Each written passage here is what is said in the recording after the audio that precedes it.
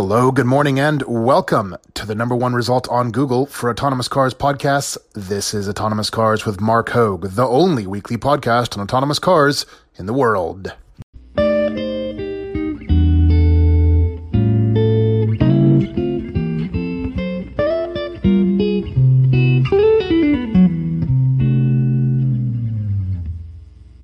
Today, Friday, the 25th of January, 2019, episode 77, a relatively quick episode this, because I'm thrilled and honored to announce I've been invited to join the good folks over at Tucker Ellis, LLP.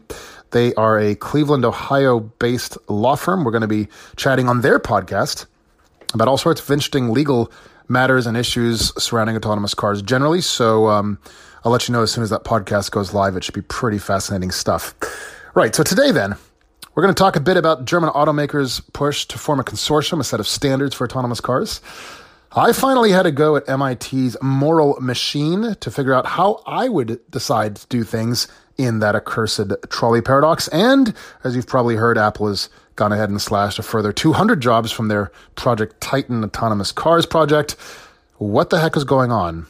Anyway, let's dive in and discuss all of this right now.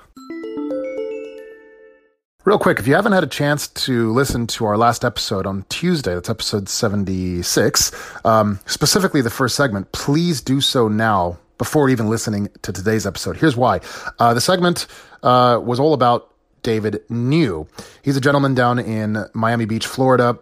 18 years ago, he came down with an awful disease that took away his eyesight, his hearing, and left him paralyzed from the waist down. He has since more or less recovered his hearing and his mobility, but he is still blind. He's gone ahead to found no fewer than 4 organizations for the advancement and awareness and assistance for folks with disabilities, and he has reached out to me with a request for introductions to folks at Ford's Argo.ai, which are testing autonomous vehicles in Florida, as well as John Krafcik, specifically the CEO of Waymo, because he is doing everything he can to fast-track autonomous vehicle deployment in Florida, if only to assist with folks with disabilities who have effectively lost any chance of mobility just getting from A to B. So if you know any of these folks at Ford's Argo.ai or John Krafcik at Waymo specifically, or if you know anybody who does, please reach out to me directly, immediately through LinkedIn or my email or through my website at markhogue.com.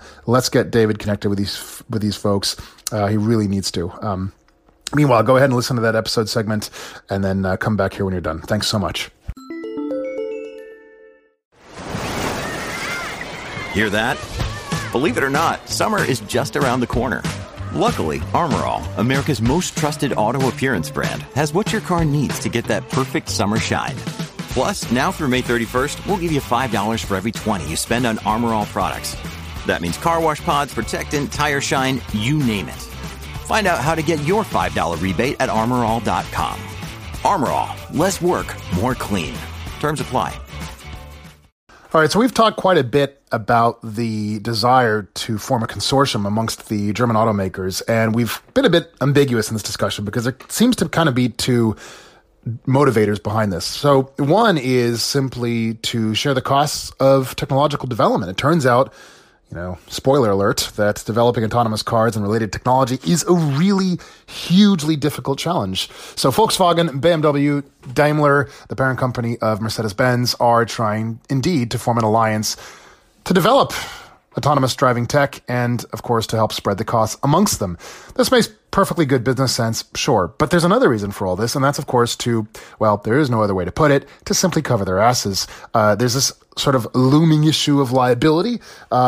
You got to make sure you do things right. And so in the same way that IEEE was put together a while back to set standards for, electrical engineering and ancillary fields, similarly, there really needs to be a set of standards around which autonomous car manufacturers can ensure that they've done things by the book, as it were. I'm not going to get into this too much again because we have discussed it quite a bit. My firm belief that there will eventually be a very real need, sooner rather than later, for some sort of government oversight. Yes, I realize for those of you here in the States, this seems a bit sort of off, not least of which because essentially everything's left up to all 50 states now to kind of do their own thing insofar as testing. And that's I mean, I guess it depends on your point of view. As I've said several times, I think on the one hand, if you think about it initially at first blush, okay, this is awesome, great, we can do what we want without the federal government intervening.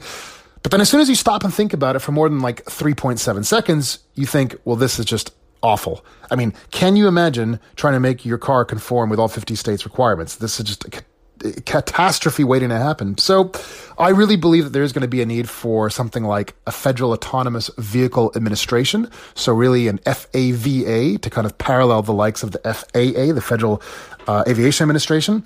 Remember, that started up in about 1956, I believe. And since then, we've seen a marked improvement in aircraft safety to the point where, as recently as several decades ago, aviation really became by far, well, I was going to say the safest way to get from A to B, but really, as I've been fond of describing it, aviation is, well, being in an airplane at cruising altitude is the safest place within the globe.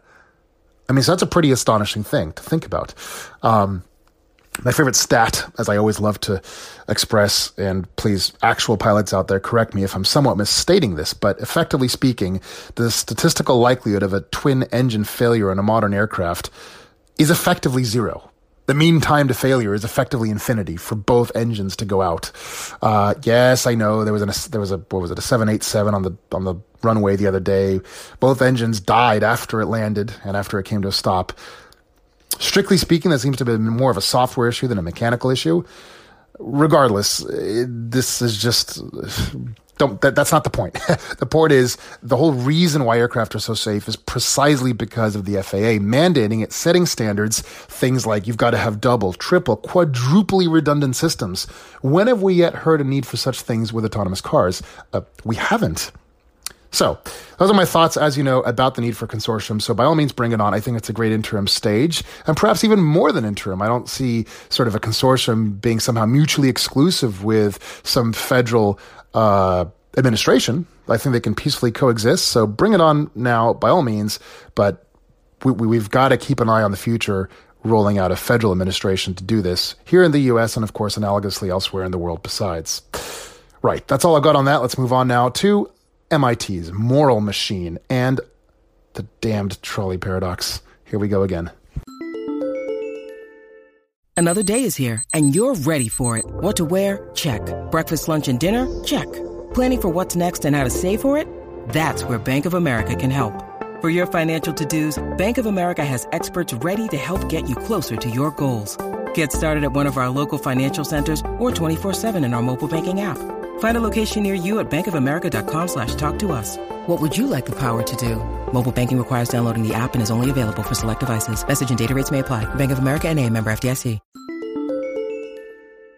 All right, so to be clear, obviously, I'm not going to dive into a discussion about the trolley paradox again, because of course I'm not, for reasons I'm sure you all know why by now. But I will say this. I didn't realize that MIT's moral machine is actually live and open to the public to use. You can find it at moralmachine.mit.edu. That's MORAL machine.mit.edu.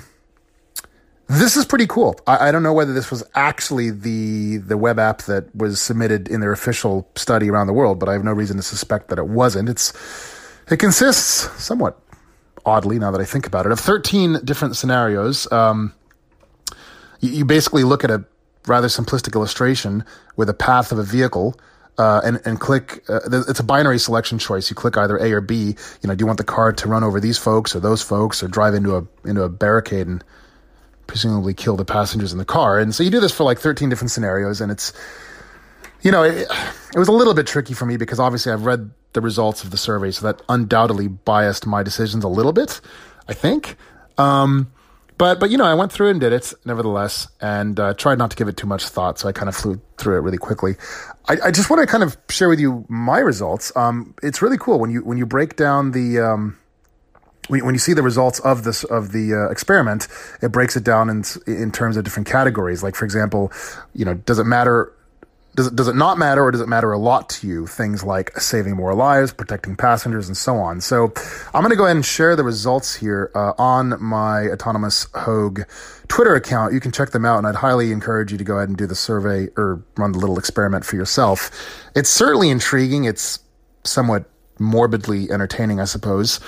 But But again, and I'm not going to get into this, I promise, but just place your tongue firmly in cheek and remember that this is a completely mind-numbingly pointless hypothetical at this point that just really has no place in the real world for all the reasons we discussed in the past, not least of which it's just an impossible scenario.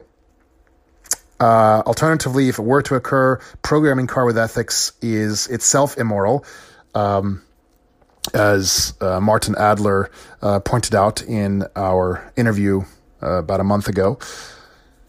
And, you know, it's just a purely philosophical debate that has no place outside of a classroom. So anyway, hit up moralmachine.mit.edu. Try it out for yourself. Meanwhile, you can see my results on twitter.com/autonomoushogue.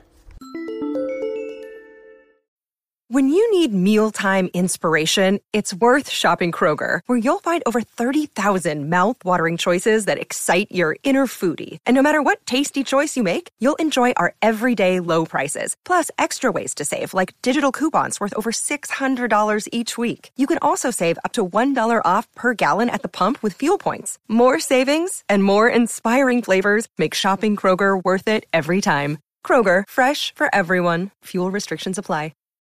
All right, last but not least, Apple. What the heck is going on? No idea whatsoever. They've laid off a further 200 people from their Project Titan autonomous car, which is weird because if you remember, in May, Apple became the second largest company testing autonomous vehicles in California.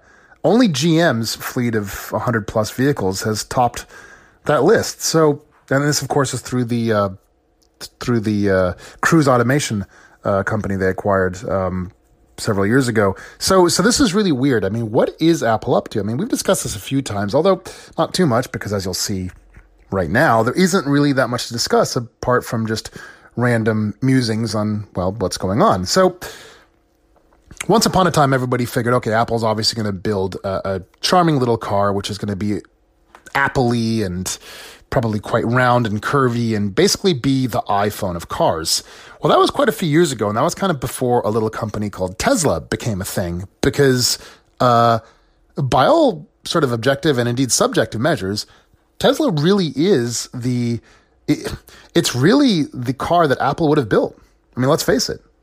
So anyway, then there was a lot of speculation that Apple was actually not building a vehicle, like it wasn't actually manufacturing, a box with wheels, but rather it was simply developing the software. So I suppose an analogy might be something like, imagine if Apple took Apple's own CarPlay and expanded it to be an entire suite of automatic driver assistance systems, ADAS, for the purpose of rolling out safety mechanisms for all sorts of other vehicles. Just as a reminder, these would include such things as adaptive radar-based cruise control, automatic parking assist, lane keep assist, automatic emergency braking.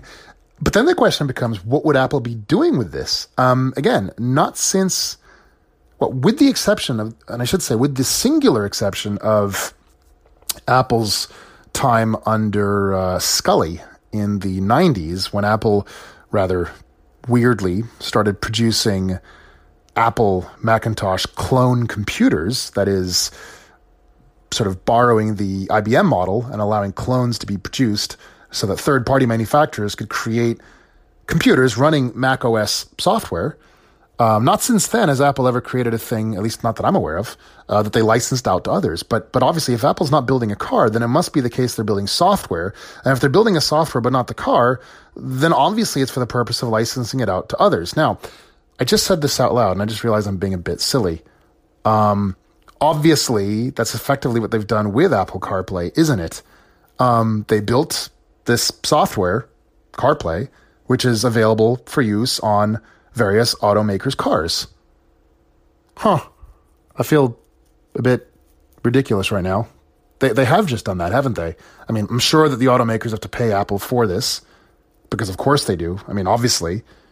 Well, if they're already doing it with CarPlay, then surely that's what they're going to be doing with respect to a full onboard ADAS suite of technologies.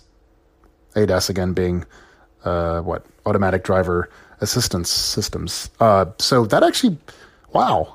I actually literally only just thought about this right now. That is obviously what they're doing. They're building an entire suite of driver assistance systems and technologies, which will effectively be a hopped up version of CarPlay. CarPlay was never meant to... Okay, here we go. It's all coming together, connecting the dots. Here we go. CarPlay was never meant to be a thing just so that people could listen to their music, their Apple Music in a car, so that they could get Apple Maps navigation in their car. Look, after all, Apple just rolled out the ability to use third-party mapping software on CarPlay, right? For example, Waze is now available on CarPlay, as is incredibly Google Maps. If Apple wanted CarPlay to be just about music and maps, they would have never allowed that to happen in the first place. CarPlay isn't a thing for maps and music. It's a Trojan horse of sorts. The historical sort, not the viral sort. It's a Trojan horse of sorts to get CarPlay into all vehicles so that Apple can be the software foundation for automatic driver assistance systems, which will then be found in all vehicles. Because in the same way now that you want to find a car which has CarPlay, and I think a lot of people do, I know we certainly do. I have a buddy of mine who just got a new Porsche, and he also was thrilled that it had CarPlay, whereas other cars did not have it, So I think in the same sort of way, there's going to be a desire to make sure your car is kitted out with Apple's autonomous car systems also, because why not? Better yet, alternatively, just thinking about this even further, I think it's going to reach a point where a consumer, a prospective shopper for cars, won't even need to really give it any thought. It'll just be there. By virtue of getting a car with CarPlay, you'll necessarily get this entire suite of automated driver assistance functionality. And that is the end game, isn't it? You shouldn't have to think about whether you're going to get a safe car. It either is there or it isn't. And if you're buying a new car, say beyond 2020, of course it's going to have this technology baked in automatically in the same way that it's got tires and an engine, or I suppose an electric motor. Going forward, rather. So yeah, there you have it. I think that's what's going on. Now, I don't know why Apple's laying off so many people. That's a bit weird. Maybe it's a matter of just downsizing because they can. It allows for maybe some better focus, perhaps. I don't know. But yeah, you know what? Mark my words. I think that is precisely what's going on. CarPlay is going to be much more than just music and maps. It's going to be everything. All right, so that's a wrap for today. Sorry for the rather rushed nature of today's episode, but I really do need to prep for this podcast coming out at 11 o'clock with Tucker Ellis. Hey, as a reminder, don't forget, please, to follow me on all the social networks at Autonomous Hogue, and be sure to leave a 5-star rating on Apple Podcasts if indeed you enjoy this show. So without further ado, thanks so much for listening. Have a wonderful weekend. I'll see you back here on Tuesday. Bye-bye.